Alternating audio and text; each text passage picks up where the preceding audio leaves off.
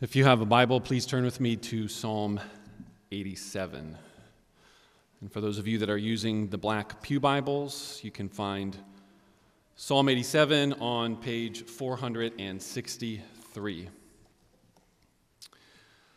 One of the key terms in Psalm 87 is being born. And so as we prepare ourselves to receive and read this passage of Scripture, I want you to think about where you or your parents were born. I was born in Johnson City, Tennessee. What about you? You don't need to tell me right now, but maybe you could, as audience participation, tell me how many of you were born outside of the United States, you or your parents, first or second generation immigrants to the United States. Anybody in the room? Okay, if any of you want to just kind of look around, there are maybe half of the people in the room, roundabouts. Not very specific number there, but a good portion of you. At one point, I went through the entire membership of Embassy through the last 10 years. And I realized that the members of Embassy have comprised of easily 24 or more nations in terms of their first or second generation background where they were born. Our church's name is Embassy because we are not a place primarily for American-born citizens. A biblical church, as we understand it, is a weekly worship gathering for citizens of heaven. Psalm 87 is a prophetic poem that explains why we have the name that we do. We are an embassy of heaven because, as Philippians 3 says, our citizenship is in heaven. We await a Savior, the Lord Jesus Christ, who will transform our lowly body to be like His glorious body, by the power that enables Him even to subject all things to Himself. If you're new to Embassy and you've ever wondered, why do you guys call yourself Embassy Church? There you go. And please turn with me your attention to Psalm 87, where I will hopefully explain this simple idea in this passage of Scripture. Follow along as I read. A psalm of the sons of Korah, a song. On the holy mount stands the city He founded. The Lord loves the gates of Zion more than all the dwelling places of Jacob. Glorious things of you are spoken, O city of God, Selah. Among those who know me, I mention Rahab and Babylon. Behold, Philistia and Tyre with Cush. This one was born there, they say. And of Zion it shall be said, this one and that one were born in her. For the Most High Himself will establish her. The Lord records as He registers the peoples. This one was born there, Selah. Singers and dancers alike say, all my springs are in you. Brothers and sisters, this is the word of the Lord. Thanks be to God, indeed, for His holy word. I would like to give you one sentence that I believe summarizes our passage for us to understand what it's saying, and then we will walk through this one sentence for our time together. Psalm 87 in a sentence: God loves the place where all peoples of the earth can receive the spring of His eternal presence. God loves the place, that'll be point one, where all the peoples of the earth, that'll be point two, can receive the spring of His eternal presence, that'll be point three.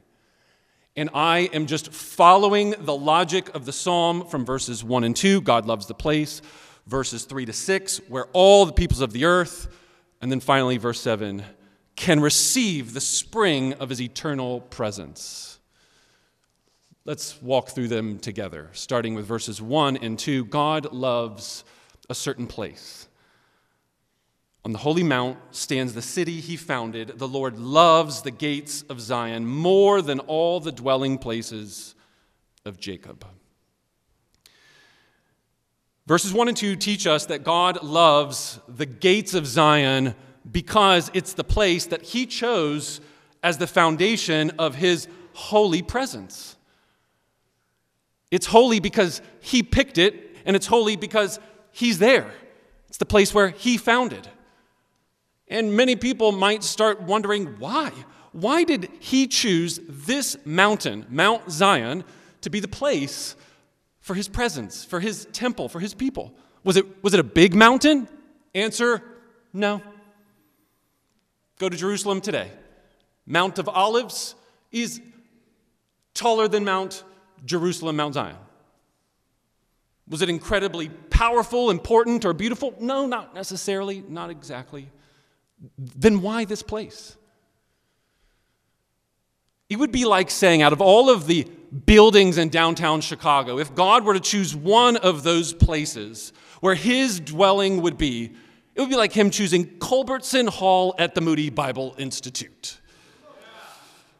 Not the Willis Tower, not St. Regis, not the Aon Center, Trump Tower, or the John Hancock, all of which shoot into the sky over 1,000 feet high and roughly around 100 stories. For those of you that don't know, Culbertson Hall is the boys' residence hall of the Moody Bible Institute, and as lovely as it is, it stands a solid 19 stories and smells like young men. This is what Mount Zion is like, historically speaking. Out of all of the dwelling places of Jacob, of all the land of Israel, he set his love on a particular mountain. And the gates phrase here is not to talk about the defense borders surrounding Mount Zion, but this is an ancient way of talking about the place where the people do business, the activity and the hustle bustle of the city. And he has chosen this place because he loves this place. But why does he love this place? Why would he choose this one? Especially if it's not that prominent. And it reminds us of what God told us through Moses in Deuteronomy 7. It's the same reason he chose the people that he chose. It's not because of their greatness, their power, their beauty, their prestige. Deuteronomy 7 verse 6 says, "For you are a holy people to the Lord your God. The Lord your God has chosen you to be a people for his treasured possession out of all of the peoples on the face of the earth." And it was not because you were greater in number than all of the other people that he set his love on you and chose you. For in fact, you were the fewest of the peoples. One of the greatest lines in all of the Bible says, "It is because the Lord loves you." He chose and loved these treasured people because he loves them. He loves them because he loved them. Is that what the Bible is saying? And the answer is an emphatic yes. He loves Zion because he loves Zion. Two applications as it relates to this first point. First, it is essential for all of you, regardless of who you are, to understand the love of God. God's love is not dependent upon your bigness, greatness, how much you've sinned, how little you've sinned. It is contrary to the conditions from which you came into this world and the conditions by which you live in this world. God's love is not just unconditional, it's contra-conditional. God loves the place of Zion because it's the place where he chose his presence. He loves you because he chose you, because he loves you.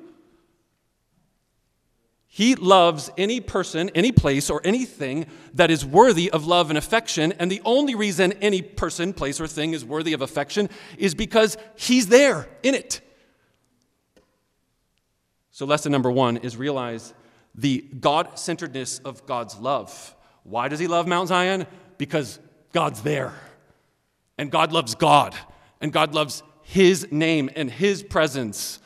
And when that place is a place on the earth where it is especially like a hot spot, you guys got Wi-Fi problems? and get closer to the center of that hot spot, that's Mount Zion. It is a hot spot of God's holy presence, and therefore he loves that place more than any other place, because what other place on earth would the God of the universe love?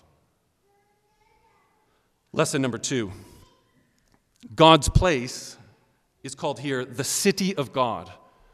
And I think it's important for us to realize that when the Bible talks about a place of God's presence, it is talking about God's heavenly power and his heavenly presence experienced on the earth. We had Quinn read for us just a moment ago the story of Abraham coming into this place, the land of Canaan. Notice the way the New Testament author Hebrews talks about that very passage. By faith, Abraham obeyed when he called to go out of a place that he was to receive as an inheritance. And when he went out, and he did not know where he was going, by faith he went to live in the land of promise, as in a foreign land, living in tents with Isaac and Jacob, heirs with him of the same promise. For he was looking forward to the city that has foundations, whose designer and builder is God. The place that God chose for his presence, the place that Abraham was marching toward, that God told him to go to, is the place that God has designed and built. It's a heavenly city. If you keep reading the next chapter in the book of Hebrews, it says, we, believers of the Lord Jesus Christ, we have come to Mount Zion, the city of the living God, and it is the heavenly Jerusalem, the place of the innumerable angels in the festal gathering and the assembly of the firstborn who are enrolled in heaven.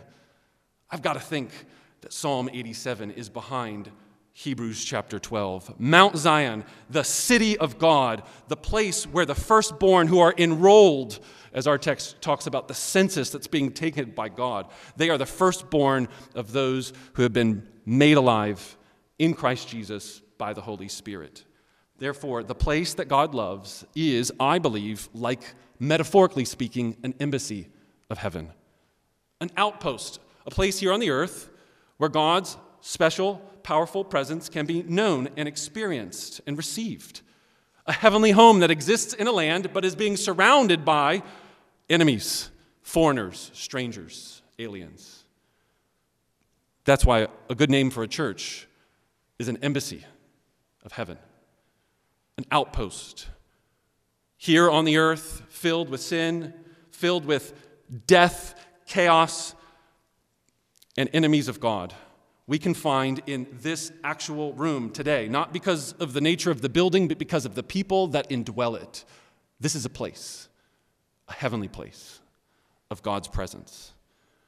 And just like our psalm says, cities are not primarily about buildings or gates or mountains. Cities are places that are filled with people. So go back to our one-sentence summary.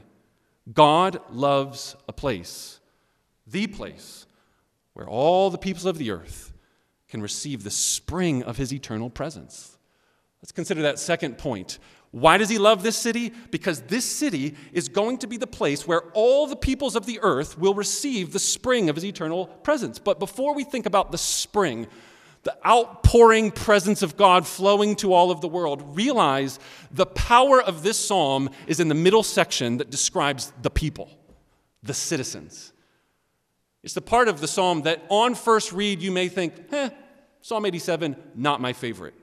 Maybe after today, it might start rising in the ranks of one of your favorite psalms. Short, sweet, potent. Look at verses 3-6. Glorious things are spoken of the city of God, Selah. What are the glorious things that are being spoken? Verses 4, 5, and 6 explain. Among those who know me, I mention, and this is not Rahab, the prostitute in Canaan. This is Rahab, which is a nickname for the land and the nation of Egypt. So just translate that into your mind. Among those who know me, among those who, yada in Hebrew, which means personally and experientially believe and give their allegiance to me, among those, I am mentioning Egyptians, Babylonians, Philistines, the people from Tyre and Cush. So if we do a little Bible reading and research, we will realize that not only does Genesis 10 explain that these are the descendants of Ham, for all of you that are going to Wednesday Bible study, download last week's Bible study, but these are the enemies of God throughout the story of the Bible. Among those who know me, among those who are the citizens in this city, are the enemies of God. Let me please modernize the point of this psalm. What if in the 1930s and 40s, someone was telling you that inside of Munich, Germany, hundreds, if not thousands of Jewish people from all over Europe were being born into Munich and being given the full privileges of citizenship under the Third Reich of the Nazi Germany? Would that seem startling? Would that seem crazy? That's what our psalm is essentially saying. Imagine someone saying that Palestinians who are part of the Hamas regime are becoming counted as accepted as citizens of Israel today. Would that seem odd to you, considering the climate that we are now dealing with right now? Or Algerian Sunni Muslims being born into a Shiite country like Iran and being counted as full citizens of Iran. Do you get the point? This is startling. This is amazing that this psalm is telling you that people who know Yahweh, the one true God, are from the nations that were the biggest enemies of the people of Israel. And of them, it is being said, they are being born there. Glorious things are being spoken, verse 3 says, about this city. What kind of glorious things? That the citizens of its city have new birth in the city of God, even those that hate God. In case you're wondering, does the New Testament ever directly refer to Psalm 87?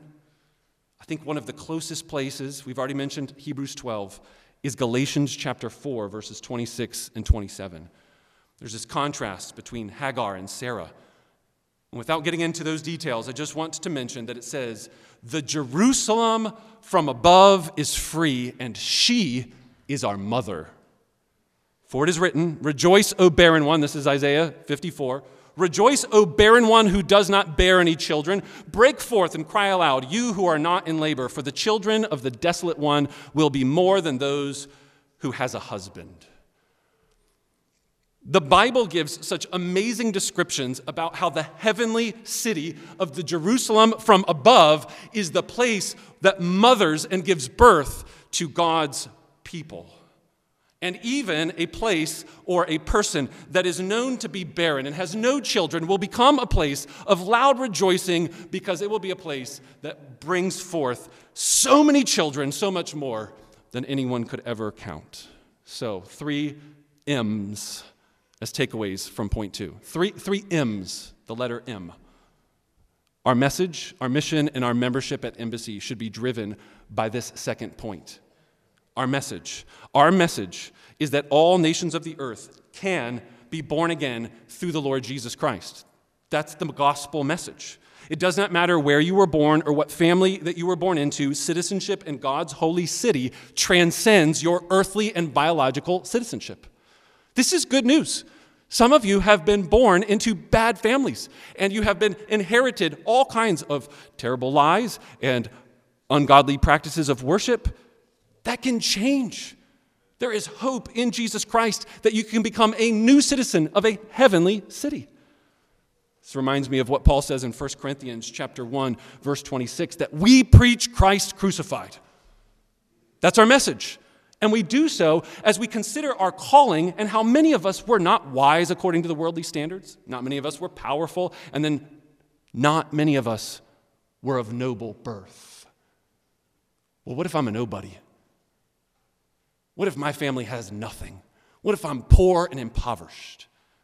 God chose, through the preaching of the cross, to give the option for every human on the earth to be able to repent of their sins and believe in the Lord Jesus Christ. And this foolishness of the cross would shame the wise of the world.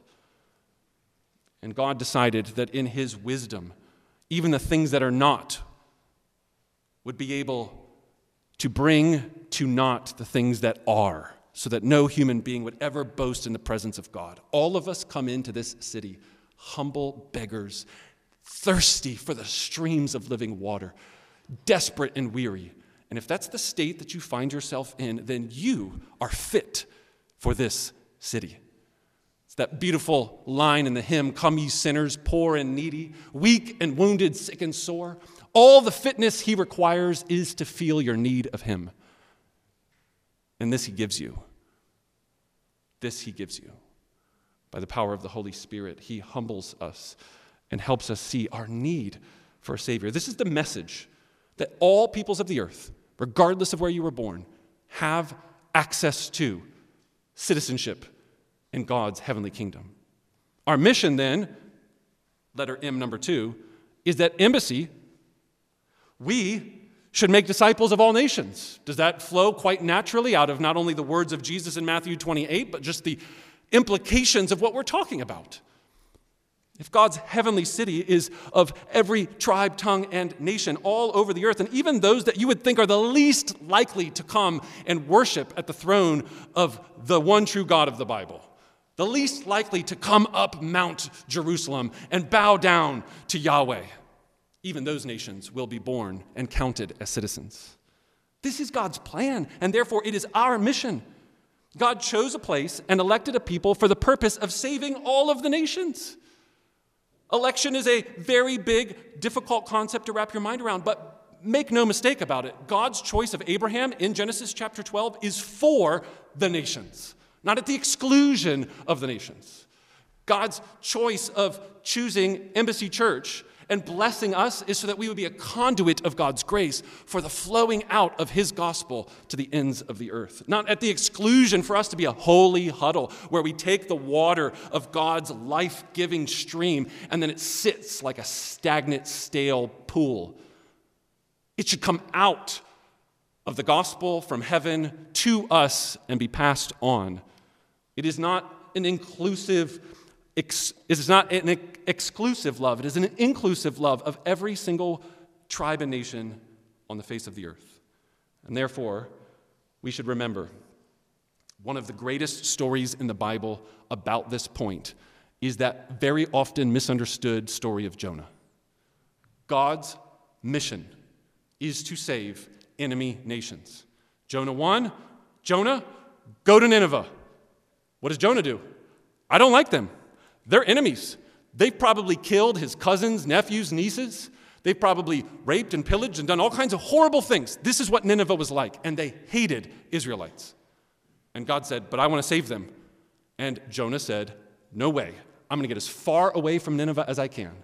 And in case you're wondering if that's not the main point of the story, listen to these words from Jonah chapter 4. When God saw the repentance of the Ninevites, they turned away from the evil ways. God relented of his disaster. He saved them. And this exceedingly displeased Jonah. He was angry at God's saving Nineveh. And so he prayed to the Lord and said, "Oh Lord, is it not this the very reason why I left my country and made haste to flee to Tarshish? For I knew that you are a gracious God, and you are merciful, and you are slow to anger and abounding in steadfast love, and you like to relent from disasters. So please, Lord, take my life, because it would be better for me to die than to live." That's the story of Jonah. It's not a fun kid's story, by the way. It's not about whales and fishes. It's really about an angry prophet who has ethnocentrism. He thinks that God's salvation is for him and his people. And when God tells this prophet to go take that message of salvation to the nations, he's like, I don't like them. I'm racist inside of my heart, and I would prefer to keep that to myself. That's the story of Jonah. It's a sad story. It's a story that should be like a mirror for you and me to say, do you really love all the peoples of the earth? Or do you only love your tribe? Therefore, I would encourage each and every one of us to look deep down into our hearts and ask if you do have any sin of ethnocentrism, of tribalism to repent of. Pray daily, weekly, or regularly for the nations and those that maybe you like the least. Pray for those that are doing the worst things in this world, the greatest enemies that you could imagine, and pray especially for their salvation and not just their judgment. You can pray imprecatory psalms. I've talked about that in the past. But we should also be praying for God's mercy. What better way to demonstrate God's justice than to save those who are doing horrible acts and turn them to Christ? Young adults in the room, 18 to 25, if you're anywhere in that range, consider attending Cross Conference. We're trying to encourage young people to think about the rest of their life for the sake of the nations. And before you get married and settle down and you get stuck in a certain place, not that that's a bad thing. We need those people too. But we also need young people to consider, I'm going to serve overseas for the sake of the nations. Embassy Church, we're going to start thinking about our 2024 budget. I think it's important for us to continue giving our finances to the spread of the gospel around the world. We need to be a church that receives the blessing of finances so we can give to those outside of our church and not just spend money on us. We want to be a conduit of God's grace. The message drives our mission and should define our third and finally our membership. Our membership should reflect heaven's membership. Our church covenant promise begins with a promise that we would maintain the unity of the Spirit and the bond of peace. Maintain, not create. Membership in the local church is maintaining the unity that God created through his gospel-saving work. Do you see the difference between those two? We don't create unity. We maintain the unity because the gospel message goes out through the mission of the church, and as you all come to the church, you hear, respond, receive, get baptized, and become members. And the basis of your membership should be the gospel, your belief and faith in Jesus Christ. That's the keys of Zion City to come in to the Embassy Church. The gospel. Our statement of faith is primarily the gospel. And we would want to encourage each of you who would like to pursue membership to realize that we want you to first and foremost understand, believe, and receive the gospel of Jesus Christ. And then everything else as it relates to what it means to be a member is to maintain this unity of the Spirit and the bond of peace. And let's not be too quick with our words to say that's an easy task. Easier said than done. How many people raised their hands and said that they're from another culture or nationality? It sometimes can get difficult to understand cultural differences in a mixed community like this. But the things that are difficult in the world's eyes are possible with the gospel of God. So all things, including having a multicultural, multi-ethnic, multi-generational church, should very well be possible by the power of the Holy Spirit when we center ourselves around Jesus. I mean, think about it, guys. Why are you here? Is it because that we recruited you? Is it because of some sort of strategy that we had some segment of the population that when 10 years ago we wanted to start a church, we're going to say, we're going to target these people? No, we've never done that and we never will. We preach Christ, and then you all love Jesus, and then you come attracted like a fly to a light. Jesus. That's the church. That's Embassy Church when we're at our best. Let's pray that we maintain the unity of the Spirit and the bond of peace centered around the message of the gospel. Because God loves the place where all the peoples of the earth can receive the spring of his eternal presence. Look at verse 7 as this conclusion of the psalm, and as we land the plane of this sermon. Singers and dancers alike will say, all my springs are in you. Singers and dancers. Pipe players, literally, is the word for dancers. Joyful, exuberant celebration and feasting are happening because the spring of eternal life is flowing out of Zion's city, rushing down the mountain of God and giving life to the rest of the world. There are two places in the whole Bible where the exact phrase city of God appears. Two, whole Bible. One of them, Psalm 87. The other one, another son of Korah psalm, Psalm 46:4. There is a river whose streams make glad the city of God, the holy habitation of the Most High. God is in the midst of her, and she shall not be moved. God will help her when morning dawns. The nations rage and the kingdoms totter, and he utters his voice, and the earth will melt. The Lord of hosts is with us.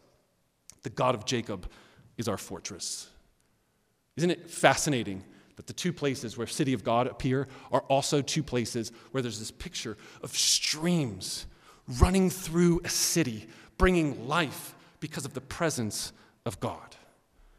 This is the picture that Ezekiel gives us in Ezekiel 47, where a river comes not just from the city of Jerusalem, but straight out of the holy temple of God. It's as if the picture in Psalm 87, that's further clarified in Psalm 46, is zoomed in on even more in Ezekiel 47.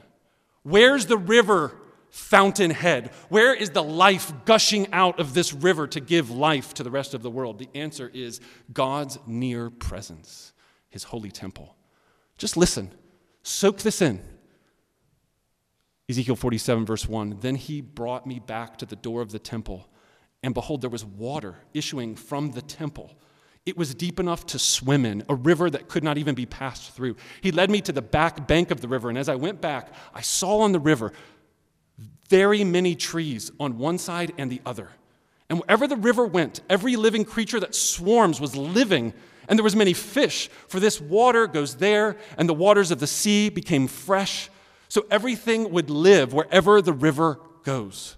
And on the banks, on both sides of the river, were growing trees for food, and their leaves would never wither, and their fruit would never fail, but they will bear fresh fruit every single month, because the water that flows from them flows from the sanctuary of our God. Their fruit will be food, and their leaves will bring healing." For those of you that were paying attention when Etienne came up and read for us Revelation 22, all of this should come together now. The angel showed John a heavenly vision of the river of the water of life, as bright as crystal, flowing from the throne of God and the Lamb. The place that God loves is the place where all the peoples of the earth can receive the eternal, life-giving stream of God's presence. Revelation 22 finally zooms in one click further. It's not just a city. It's not just a mountain. It's not just a temple. It is the person of Jesus Christ, the Lamb, the Son of God. The Lamb. From the middle of that city street, on either side was a river and the tree of life with 12 kinds of fruit, yielding fruit each month. The leaves of the tree were for the healing of the nation, and no longer will there be anything that is accursed, but from the throne of God and from that Lamb that will be in it, servants will worship him. They will see his face, and his name will be on their foreheads, and night will be no more. They will need no light of lamp or sun, for the Lord will be their light, and they will reign forever and ever. Do you see the point of Revelation 22? We can be born again into the heavenly city because there is a river flowing from the side of Jesus Christ. When Jesus Christ came to his own, John 1 says, they knew him not. When he came to the city of Jerusalem, they rejected him, so much so that the body which was his temple, the place of God's holy presence, was crucified on this very mountain of Zion. Jesus hung on the cross, and he screamed and he prayed the Psalms, including Psalm 31, when he said, "I thirst."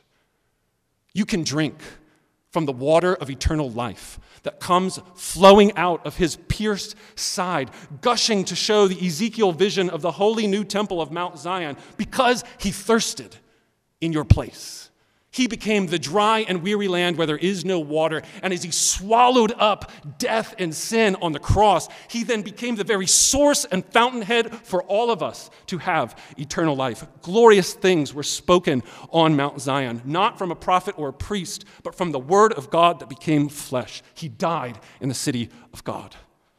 Jesus Christ's death on the cross as the word made flesh spoke the most glorious word that has ever been spoken. Life eternal is in him. Would you turn from your sin and put your faith in the one that was risen from the dead and ascended into heaven, so that from heaven the keys of Zion City are now given to us, the church, and that we can come streaming into this holy city of heavenly Jerusalem, here, even at Embassy Church in Palatine, Illinois. How can you become a citizen of heaven? Be born again. Be born again from heaven, as Jesus told Nicodemus. Truly, truly, I say to you, unless one is born of the water of life and the Spirit of God, he cannot enter the kingdom of God. Would you bow in prayer with me?